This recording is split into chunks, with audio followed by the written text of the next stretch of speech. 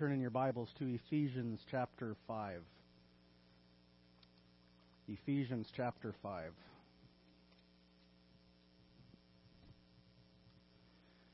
And put your fingers in Proverbs chapter 2, because we'll visit there.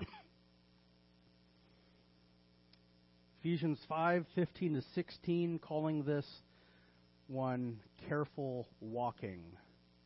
Careful walking. In Matthew 25:14 and 30, I'm not going to read it, but I'll just summarize what has been called or labeled the parable of the talents. A master is going to go away on a long journey, and before he goes, he gives 5 talents to one slave, 2 talents to another slave, and then 1 talent to a third.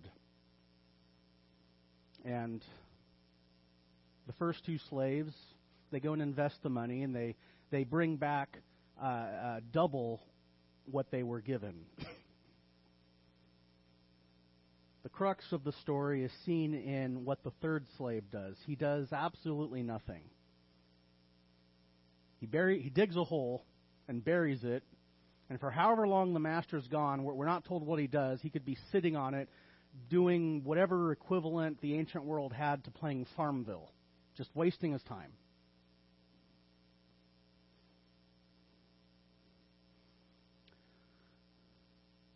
The point of that parable is not what the slaves bring back or how much they bring back. The point is what did they do with what was given to them? What was their response to being entrusted with something of their master's? That's the point. And with respect to that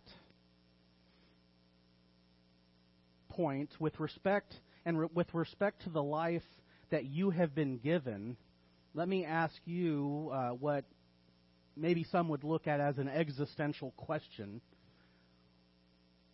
Why do you do what you do?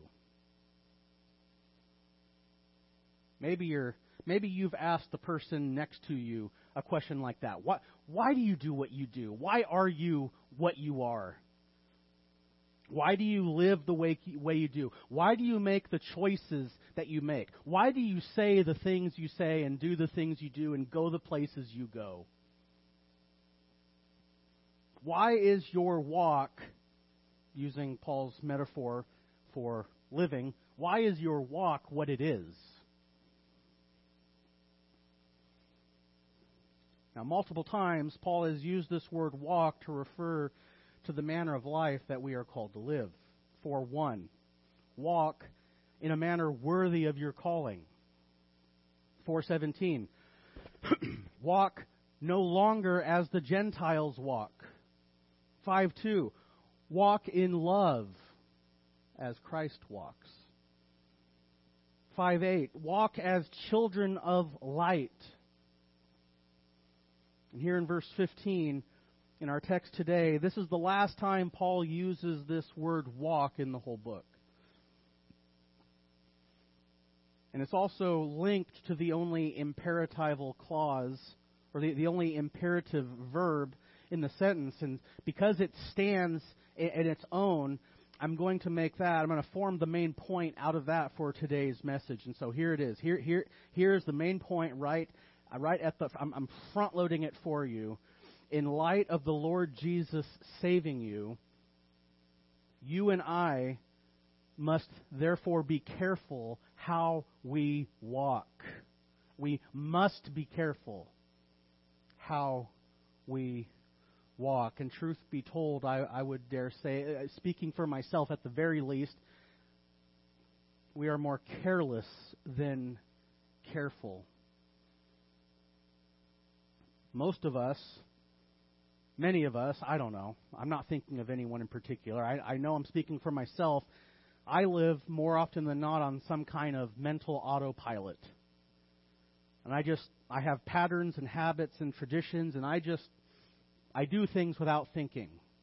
And who hasn't said to themselves, why did I do that? Why did I say that? Why did that come out of me? Why didn't I do something else? The answer is because I am more careless than careful what I do and what I say. Paul says, be careful how you walk. The Greek is literally watch carefully. See to it with care. And if you have a King James, this is one of those words, one of those translations that is just, it's deeply embedded in my mind. I'm never going to forget it. The King James and the New King James uses the word circumspectly. Walk circumspectly. And just maybe if you're used to etymology and looking at how words are formed, just thinking about that word circumspectly, you might get the idea of looking around as you are walking. Maybe hiking on a trail, on an unknown trail where there could be a snake or just around the corner, or there could be a rock in the road, and you're watching where you're going. You're watching, you're on the alert, you're looking out for hazards and dangers, things that might make your hike much less enjoyable than it already is. Pay close attention. Be focused. Be attentive. Be aware. Be alert. Be discerning. Don't be distracted. I know a young man who used to play Little League, and there was a reason why they put him in left field. It's because statistically that's the part of the field that gets the least amount of action, and he was prone to being easily distracted. And when the ball is hit out to him, he's just looking at the trees and the birds and the balls. Everyone's yelling at him because the ball goes over. That is one who, and that was me, that is one who was not taking care and seeing what's going around him. Now, that litany of words that I just used, paying attention, being alert, being aware, being sober, not being distracted, these words would be entirely appropriate for the discussion that we have had over the last 2 weeks to describe the kind of scrutiny and discernment and discrimination. Remember what I mean by that word. Making a distinction between one thing and another thing. But these words and these themes are entirely appropriate to describe the kind of scrutiny that we are to bring in who we affiliate with and who we don't, and what kind of activities we engage in and what kind of activities we abstain from. Paul says that same kind of scrutiny with verse 15, when he says, be careful then how you walk, he's saying that same kind of scrutiny is to be applied towards our own lives. It must be. As we're subjected to the Word of God, and through it, God tells us the kind of people that we ought to be, and tells us the kind of person that Jesus is, and then He tells us that we are to be like this Jesus, and we're to imitate Jesus, and we are to walk as He did. I would place before you the sentiment or the statement that self-scrutinization is utterly essential. Taking great care to assess your own walk in comparison to that of Jesus is utterly essential.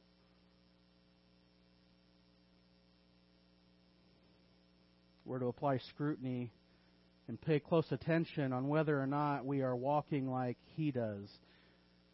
And there's any number of ways Paul could have said this. He could have thrown some trite little motto like, be like Jesus, or what would Jesus do, and give you a bracelet to remember that. Instead, he tells us, take great care, be careful, focus on what you're doing. That is the main point of these 2 verses. We're to take stock of ourselves, and we are to be aware of what we're doing and how we're living our lives under the banner of Jesus. And then Paul fleshes that main thought out with 2 two supporting lines of thought, and this will form our outline for today. Two ways to walk with care. Verse 15, he says to walk wisely. Walk in regard to wisdom. And then verse 16, to walk timely. Let's read the text. Therefore, verse 15, therefore be careful how you walk, not as unwise men, but as wise, making the most of your time, because the days are evil.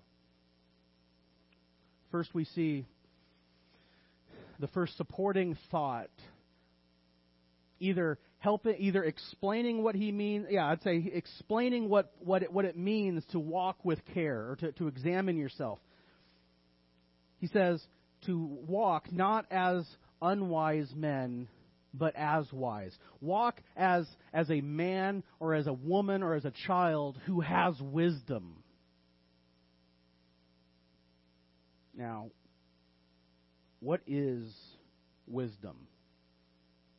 Maybe we could go around the room and I could ask you what you think wisdom is, and we might get a very similar but different shade of answer for, depending on how many people are in this room. Some may feel that wisdom is a pithy statement on a fortune cookie or in a fortune cookie. Some may think that wisdom are things and sentiments and catchphrases that old weird hermits living on top of a hill tell you when you visit them. The Bible depicts wisdom as this: having right knowledge and then combining it with application. Knowing what to do or what ought to be done and then doing it. That's wisdom. It is right information. It is truth and insight that is then put into practice. And we generally see wisdom associated with people who are skilled at living. Wise people generally know what to do, how to do it, and why it's to be done. Now, as a side note, don't mistake or confuse wisdom with intelligence. I mean, they're similar, and they may go hand in hand. I mean, if wisdom is having knowledge and then applying it, you have to have the knowledge first. But having intelligence and having lots of knowledge doesn't automatically equate into wisdom. Very educated people can be sorely lacking in wisdom. Learned people can excel at being fools and doing foolish things. Romans 1:22 says, professing to be wise. And for all intents and purposes, these are people who were probably lauded and accepted by their peers in society as being wise. Professing and accepted and received as being wise, they became what? Fools.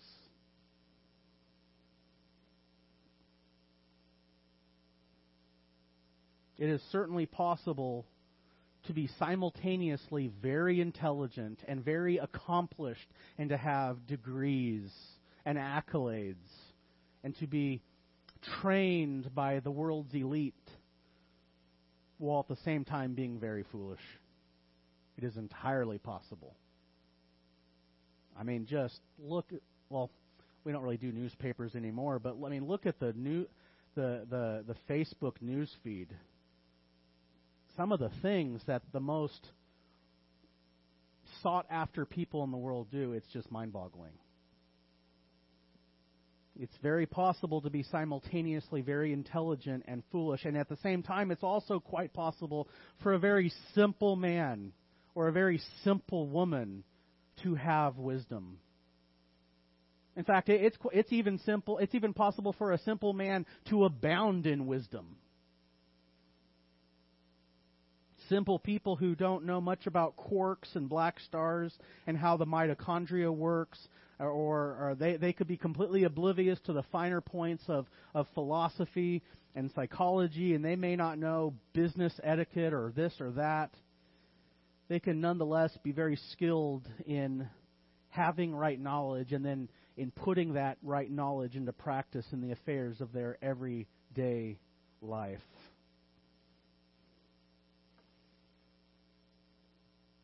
Biblically speaking, we know where right knowledge, we know where truth comes from. We know the source, we know the fountainhead of right knowledge and right information. It is from the Lord. James 1:17 says that the real wisdom, the wisdom you want, comes from above. Listen to Proverbs 2:1-20, and if your finger is there, flip over there. And I want you to mark three things.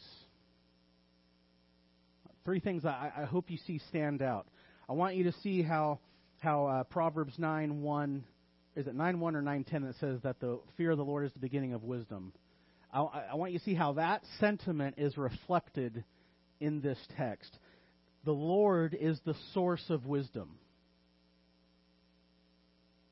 Secondly, I want you to see how wisdom has its foundation, and it is equated to the use of knowledge and understanding and discernment. And then third, I want you to see how wisdom is justified by her children and is manifested in skillful living. The proverb reads, "My son, if you receive my words and treasure my commandments within you, make your ear attentive to wisdom, incline your heart to understanding. For if you cry for discernment and lift your voice for understanding," you see how all of these words are linked and they're parallel together. "If you seek her as silver and search for her as for hidden treasures, then you will discern the fear of the Lord and discover the knowledge of God." If you want wisdom and you want to figure out the right way to look at the world and to look at yourself and to look how things ought to be done and why the way things are, you begin by looking for God and His truth. That's where you go. "For the Lord gives wisdom, and from His mouth come knowledge and understanding. He stores up wisdom for the upright, and He is a shield to those who walk in integrity." And I think it could be demonstrated that all the things that God is doing here for those who are seeking Him and seeking His knowledge, yes, God can sovereignly and supernaturally invade history and act supernaturally. But more often than not, I would say when that happens, when God exceeds the natural laws of nature and everything, that's the exception. These things that we're about to read, I would say the means of these things being done is when men and women acquire the knowledge that God has in His Word and then apply it. What kind of things? He is a shield to those who walk in integrity. Did you know that when you abide by the commandments of God, generally speaking, your life is easier? The way Proverbs 15:17, the way of the transgressor is, Alina, the way of the transgressor is what? Oh, you got it. What? Hard. She knows it. She's blushing. That's okay. Generally speaking, doing what we ought to do decreases consequences, right? So wisdom, revelation is the means for God being a shield to those who walk in integrity. You walk in integrity, a lot of accusations won't stick to you. Guarding the paths of justice, and He preserves the way of the godly ones. One of the takeaways from Proverbs is that sinners and foolish people generally don't live very long. He preserves the way. He extends the lives. He safeguards his godly ones. Then you will discern righteousness and justice and equity and every good course. This is wisdom being lived out. For wisdom will enter your heart, and knowledge will be pleasant to your soul. Discretion will guard you. Understanding will watch over you to deliver you from the way of evil. Yes, God can supernaturally reach down and preserve you as He preserved David from the Philistines. He can also preserve you by giving the sense not to run with that fellow or not to engage in that kind of activity that can reduce your days on this twirling globe. Where are we? To deliver you from the way, understanding will watch over you, to deliver you from the way of evil, from the man who speaks perverse things, and from those who leave the paths of righteousness to walk in the ways of darkness. And just on this note, the very text that we've been going through in Ephesians for the last 2 or 3 weeks, this is what I'm talking about. By not being partakers with those who do dark deeds and not joining with them and using discernment and scrutiny in who we associate with and who we affiliate with, we become delivered from those whose ways are evil and from men who speak perverse things and from those who leave the paths of uprightness to walk in the ways of darkness, and who delight in doing evil and rejoice in the perversity of evil, whose paths are crooked and who are devious in their ways. Wisdom keeps you from these people and from partaking in the fruit of their affairs. Wisdom will deliver you from the strange woman. Now, just a second right here. This doesn't mean like a strange woman who's like odd. Strange here has the idea of something that does not belong to you. Jude refers to those who went after strange flesh that wasn't theirs to pursue. And so in this sense, the strange woman is not an odd woman. The strange woman is the woman who does not belong to you. The woman who isn't yours. She is the off-limits woman. And any woman who's not your wife is the off-limits woman. You'll be delivered from that strange woman, from the adulteress who flatters with her words, who leaves the companion of her youth and forgets the covenant of her God. For her house sinks down to death, and her tracks lead to the dead. None who go to her return again, nor do they reach the paths of life. And here's the children that justify wisdom. So you will walk in the way of good men and keep to the paths of the righteous. That is what wisdom does.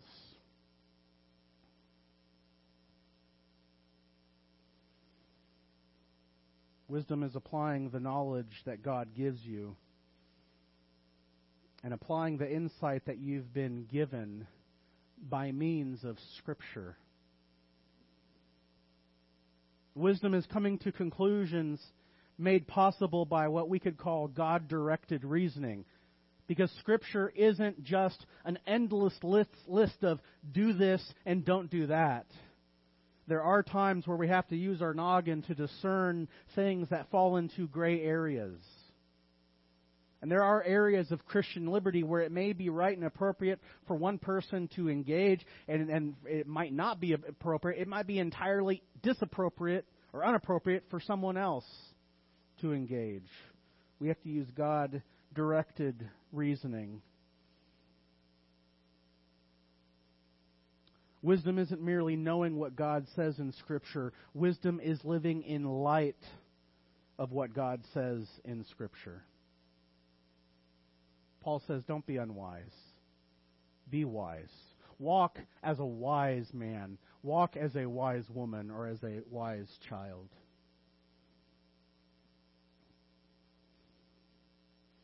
Wisdom is living in light of God's knowledge, God's revelation, living in light of God's insight, in light of God's prerogatives and purposes and revealed will.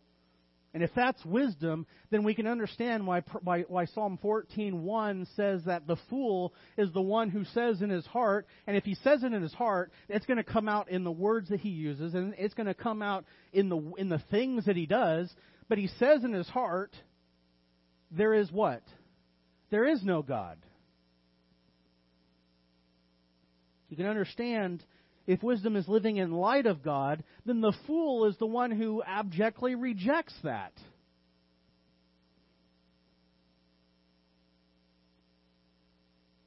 Folly is to reject the source of all knowledge, of all truth, and all wisdom. And to live life your own way in spite of your Creator. And in spite of the one who not only gave you life, but gave you your very purpose for being. That is the heart of folly. And so being foolish isn't merely being void of what we could say practically advantageous living skills. Foolishness, or at least the beginning or the foundation for foolishness, is rejecting God and rejecting His Word, rejecting His revealed will, rejecting His design in creation. There is a lot of foolish, and heartbreakingly dark folly being done because we have rejected God's design in gender, in sex, and in marriage. I mean, some folly we can laugh at. Elijah laughed as he mocked the 400 prophets of Baal. Some folly is appropriate in some capacity to laugh at. There is a lot of folly right now. You can't help but cry and weep and beg that God would grant repentance and light. Folly is to reject the light He has revealed. It is to reject His revealed design. It's to reject His call to repent and to be saved, and to reject the warning of His judgment that is day by day drawing closer. That is all the heart and the foundation and the fruit of foolishness. For that reason, we can say, not from a heart or not from an attitude of bitterness, or not bitterness, but arrogance. For those reasons, we can say we live in a very foolish world. But Aaron, maybe someone out there just, they want to believe the best about humanity. Maybe their hope in humanity hasn't been completely extinguished. Maybe someone saying, Aaron, man is so capable, is capable of so much, and there's so much we know about now, and there's so many things that we know about and we can do that mankind in the ancient world couldn't have even fathomed. I would say that doesn't matter. It doesn't matter.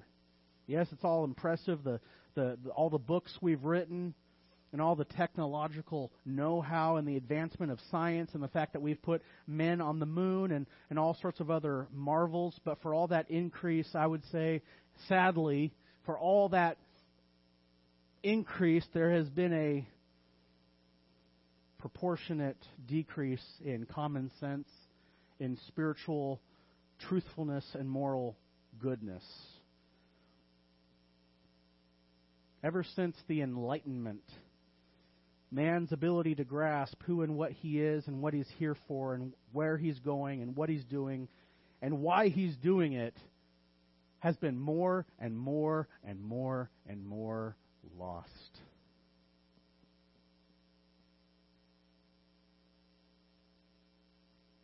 Man isn't going to find that information anytime soon. Why? Because man seems to be of the opinion that he doesn't need anything, or he doesn't need anyone beyond himself.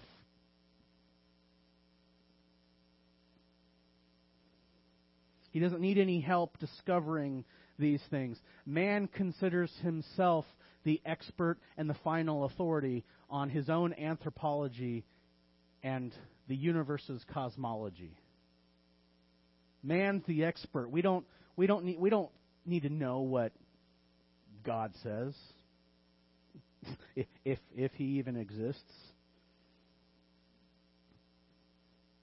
And here's the height of folly: the creation, the created thing, this little ball of dust with breath in it, has stuck up his nose and shunned and turned his back on the Creator. That's folly. Ecclesiastes ends with this, chapter 12, verse 12. The writing of many books is endless, and because it's endless, excessive devotion to books is wearying to the body. The conclusion, when all has been heard, is this: fear God and keep His commandments. I mean, from a basic point of view, this is the meaning of life. Revere God. God is to be revered. God is to be listened to. God is to be given a platform where He is heard for what He has to say. All of that is bound up in fear. This isn't saying like fear God because He's going to whack you. Revere Him. Listen to Him. And keep His commandments. Give Him a position. Entertain His position to say what He has to say, and then follow through and apply with the things He has to say. Solomon is saying, or whoever you think wrote Ecclesiastes, Solomon is saying, that's the point of it all. That's the takeaway to life. Fear God and keep His commandments. And how many people does that apply to? This, he says, and this applies to every person. Why is that? For God will bring every act. God will bring every act to judgment. Everything which is hidden, whether it is good or evil. A day of judgment is coming, and everything that is hidden is going to be evaluated, assessed, and God is going to make things right, either in rewarding those who do good or judging those who do evil. There's a day coming where every right is going to be wrong and every sin is going to be, every wrong is going to be righted and every sin is going to be held accountable to. And you know what man says in response to that? Because man is foolish. Man is foolish. If your kids were nodding off, they are no longer with that.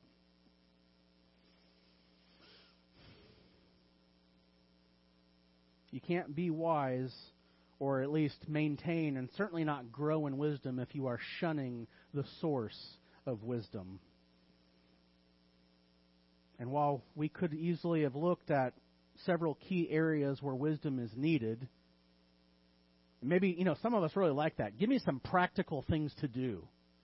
Give me some practical areas. Yeah, I know I need wisdom. Show me practically in my marriage, in my life, in the job site, at the gym, whatever. When I'm looking at the menu at Ixtapa, give me nuggets of wisdom that I can apply right now. For some of you, that wisdom may be to just not go to Ixtapa. And there are several ways that there are several avenues Paul could have taken us. He could have begun an exposition of the book of Proverbs. Instead, he gives us the big picture. Rather than giving you some fish to eat so that you'd be fed for a day, he's showing us where the fishing hole is so that we can fish for ourselves. And so we can be fed for a lifetime. And that's bound up, you see in verse 10, learn what's pleasing to the Lord. And how do you do that? You go to His Word. You consult it, you read it, you study it, you meditate on it, you pray about it. Learn what's pleasing to the Lord.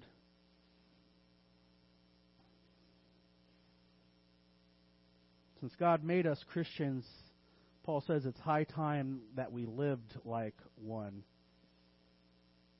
And instead of giving us or pointing to key areas or multiple areas that where wisdom would be applied, he takes us to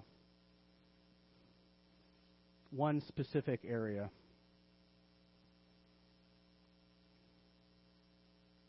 Where he says, we'll jump ahead to our second point. Walk timely. There are a dozen ways he could have taken this. And he could have addressed this area of your life, this area of your life, that relationship with that person, that your job. He could have addressed any number of things, but there's one key area where he does touch on, and it's the matter of the use of time. This is a critical area where wisdom must be applied, and this is a critical way how one can walk wisely. One can walk wisely by walking timely. He says, verse 16, making the most of your time. Making the most of your time. Now, some translations say redeeming the time. And I don't know about you, I don't use the word redeem or redeeming in everyday conversation. And so if that's a churchy word that you only hear every so often, teaching your kids to redeem the time, it might lose its punch if it's not a word that they are familiar with. And so many of you will have the translation, and I think this is a perfect translation. It says, "Make the most of your time." The truth is, we don't have endless time. Time flies, and its wings get stronger as we get older. Time flies. And once a moment has passed, it's gone. Paul says, make the most of the time. Make the most of the time you have left. One man puts it this way, and I like this. Maximize the opportunities you're given. Maximize the opportunities you're given. Time is wasted if opportunities are wasted. Time is wasted if opportunities are presented and nothing is done. Time is wasted if nothing is accomplished, or even if nothing is learned. Even if you don't accomplish what you set out to do, learning something in and of itself, is inherently an accomplishment in its own regard. Thomas Edison reportedly spent a lot of time and energy and resources trying to create a device that you and I use every day. Do you know what that device is? There's a whole bunch of them that have been installed. Not LED light bulbs, but just the light bulb. And each time he attempted, for a long time he was met with failure. There were many attempts, many failed attempts before he succeeded. And each time he failed, you know what? That could have been the last straw. But he persevered, and in the end, he made an accomplishment. He accomplished the discovery of over 2,000 ways not to make the light bulb. Now, how often do we see the opportunity to do good and to invest ourselves into the study of something, or to begin the practice of something, or to invest into someone else, or to give to someone else? And you know what? Because of we estimate, we look at what is going to come back to us. We look at the gains, and it's just not there, or it's just not worth it. We look at the returns and we go, it's not really worth my time. That is a far too difficult task. It is a far too costly task. That is an inconvenience for me. It is not worth doing, and so I'm not going to do it. And yet you and I have opportunities every day to delight ourselves into the Lord and to dig into Scripture and to meditate on it and to commit it to memory. And we have the opportunity every day to speak a gracious word to someone. And we let these opportunities pass.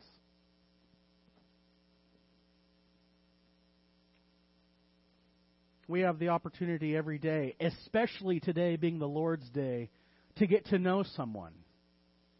To get to know someone that we don't know at all. Or perhaps to better get to know someone that we barely know. We have the opportunity every day, and especially on the Lord's Day, to pray for one another.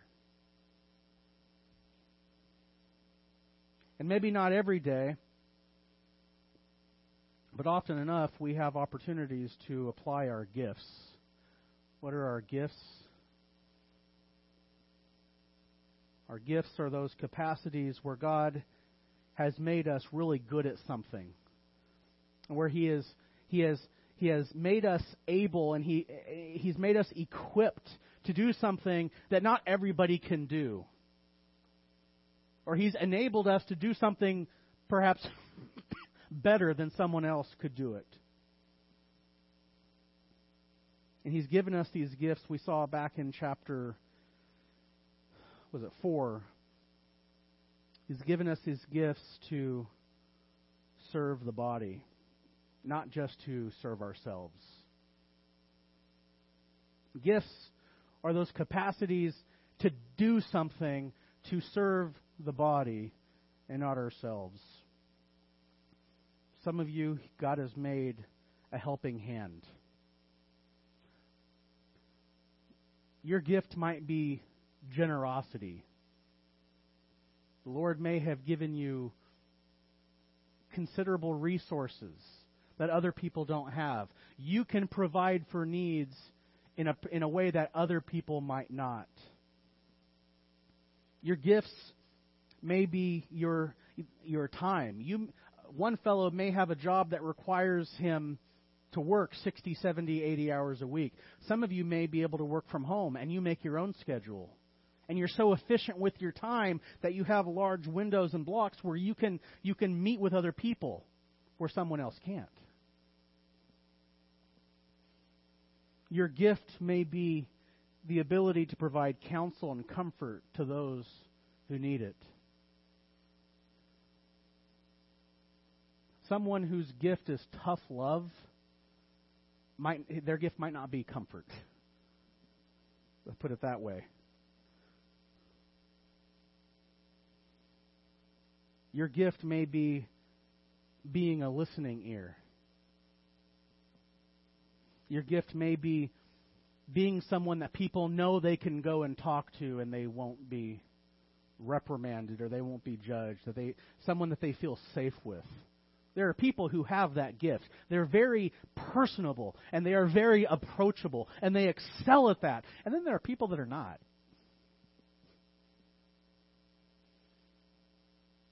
Your gift may be that you're great with food. And on that note, whoever made that potato salad with the nuts in it at the last potluck, please bring that to the picnic next week. Your gift may be your ability to teach. You may have a way with words. You may be able to articulate and to communicate. And you may be able to glean not only small details, but appropriately the big picture of what is in the material.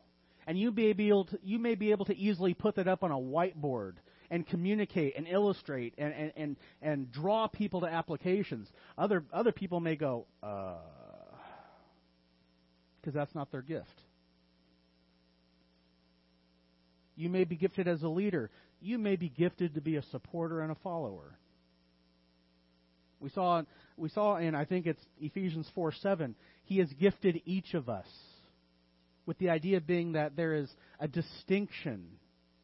There's a difference in the dispensation, in the handing out, the dispensing of gifts.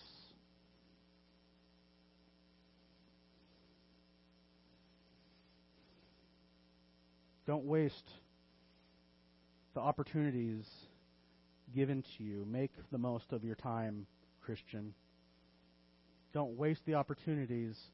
Don't even waste one opportunity, because for one thing, you might not get a second chance. And I don't mean that in the morbid sense, although that is a plausible point to consider. James 4:14 says that you don't know what tomorrow holds. Your life is but a vapor that's here for a second and poof, then it's gone. That is certainly plausible, but beyond that, and I would say much more often than that, a second chance to do good and to do the right thing might not be given to you, in the sense that, mark this, every opportunity you have is unique. Every opportunity you have to do what is right and to do what is good is unique. Every opportunity to lift someone up. Every opportunity to encourage them, to grace them with a word or with an admonition. Paul says in 1 Corinthians, I think, chapter 2, that one man plants and another man waters. And God is causing the growth. Every contribution is unique.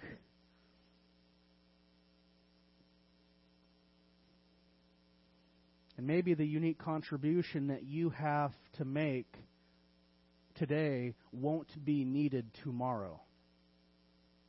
It's possible.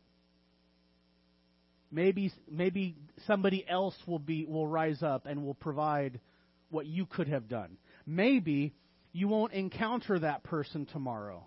Maybe you won't see them for next week. Maybe you won't see them ever again. And maybe you'll be preoccupied, even if you were given another chance and another opportunity to do whatever service, to make whatever contribution tomorrow. Maybe tomorrow you'll have another opportunity, and then someone has to lose out. If you dedicate tomorrow's opportunity to doing today's good, when are you going to do tomorrow's? The next day? And if that happens, what are you going to do with that day's opportunity? Here's a painful reason, a sobering reason to make the most of your time and to take full advantage of today's opportunity instead of putting it off for tomorrow. J.C. Ryle, in his book, Thoughts for Young Men, and yes, I know the book is written to young men, but many of these are applicable to everyone across the board. He talks about the danger of habits and patterns. Once they start, they get, and the roots start to dig in, they get bigger and bigger, and it's like a snowball that gets heavier the more it goes down the hill, and it's harder and harder to stop.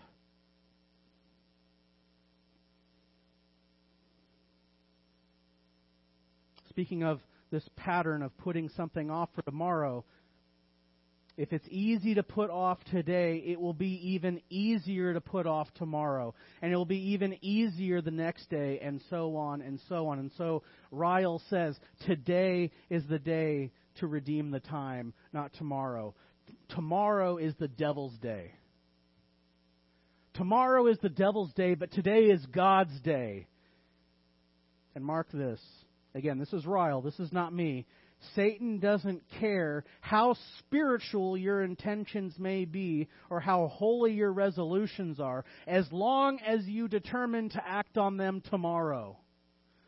Why could he care less? Because tomorrow you'll be presented with the same opportunity to hold it off another day.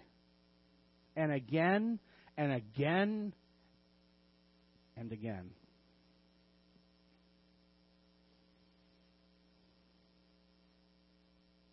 Why must we be diligent to walk wisely and make the most of our time? Look at how Paul finishes off verse 16.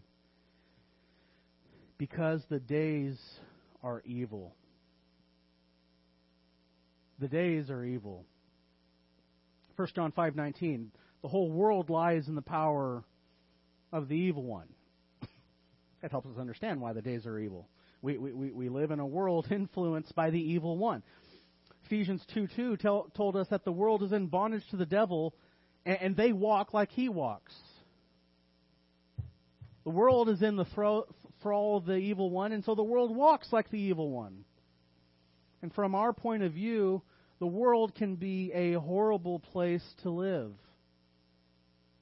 It can be. And for many it is. If the world is all you have and all you know and all you hope in, and you stand to lose everything. You can lose your health. Men can turn their back on you. They can reject you. They can slander you. You can suffer theft either from governments or from men.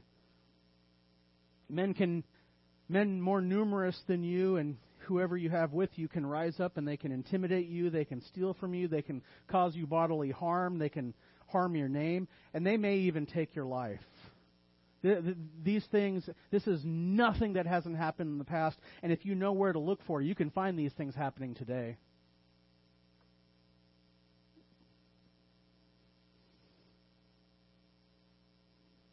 Dangers like the riots and the shootings we had last year is not unique to 2020, and it's not unique to the United States.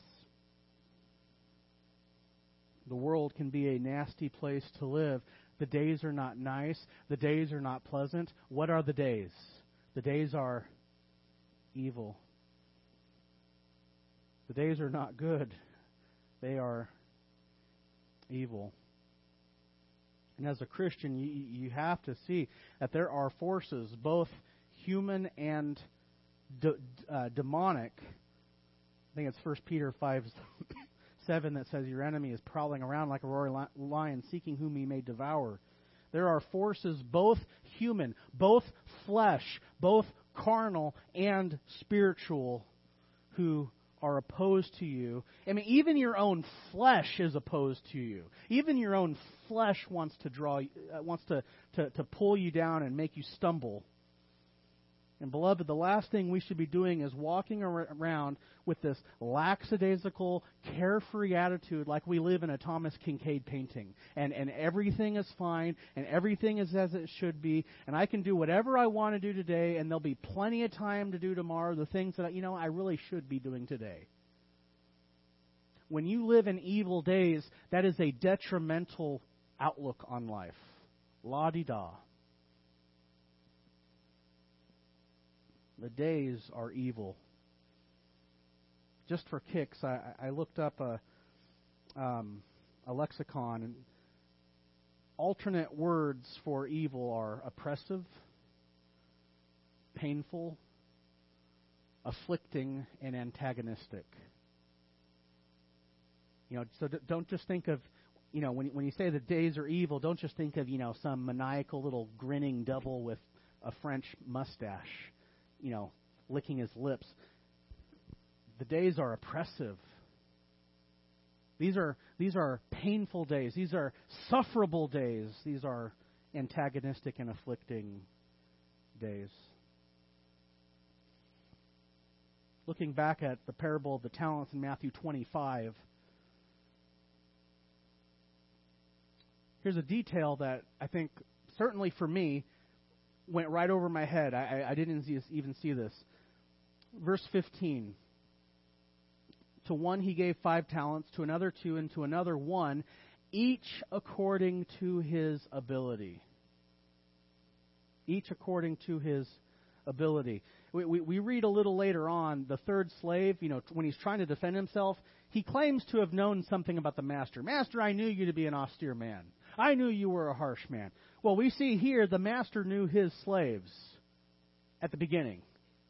He distributed to them gifts in his assessment according to their ability. He knew his slaves, and he knew something of what he could expect from them. And I wonder, maybe he wasn't surprised in the slightest to find out that the first 2, they were responsible with what was given to them. And maybe he wasn't surprised in the slightest to find out that this third guy, he didn't do nothing. He did zilch. I mean, at the very least he could have done is he could have gone to the bank and invested the money so that somebody else would be doing the work and still give some benefit, some gain to his master. This guy did absolutely nothing. He was worthless. Upon returning, the master asked each slave, "What did you do with what I gave you?" And again, the point is not how much one slave brought back and how much another slave brought back. The point, because that's irrelevant, the point is, what did they do? What was their response with their master's stuff?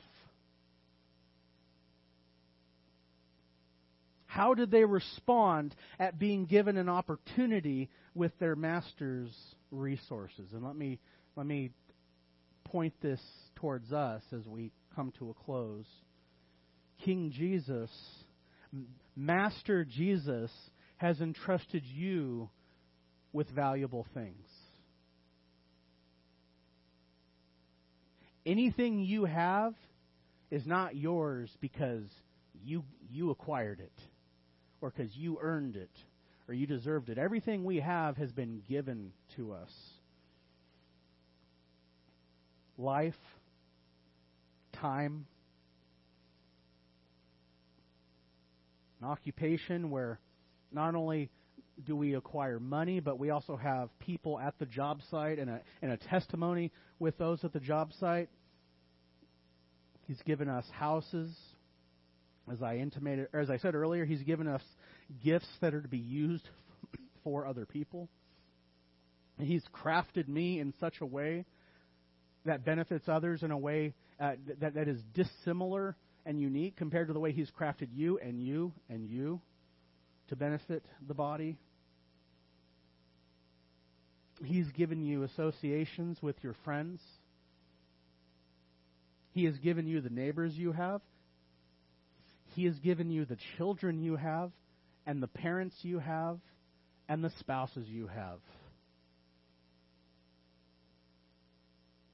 And if you don't have children today, He has also given you the church family that you have, and there are other children who are now within you. Because you are here, there are other people's children who maybe you didn't bring them into this world, but you have the opportunity to bless them and to be a positive influence on their life. You have an opportunity. There's only so many opportunities you're going to have with these little ones. Some of you are going to be off to college in a little bit. And your opportunities to invest into their life is also limited. We got some time with yours.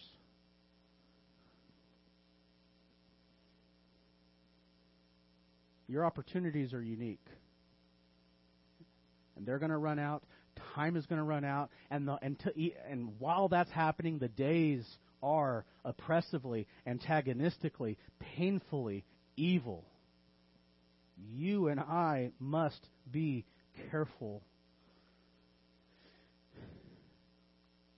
and see to it that we are responding well and appropriately to the things that the Lord has given us. And let me repeat last week's appeal, but shape it for this message. If we have been squandering these opportunities, as it relates to these opportunities, if you have been dead and asleep and sluggish, if you have been selfish with your time, with your resources, with your stuff, and instead of using it for the body's glory, for your family's glory, for the Lord's glory, instead of you've been using your stuff for your glory, today is the day to awake and to rise up and to stop being foolish and living as a wise person. Today is the day to redeem the time. And let us pray with Moses. Let us pray his words in Psalm 90, verse 12. O Lord, and this is just like the appeal in the song we opened up with before I came up here. Teach us to number our days, that we may present to you a heart of wisdom. Let that be our prayer today. Lord, thank you for being patient with foolish people like us and with a foolish man like me.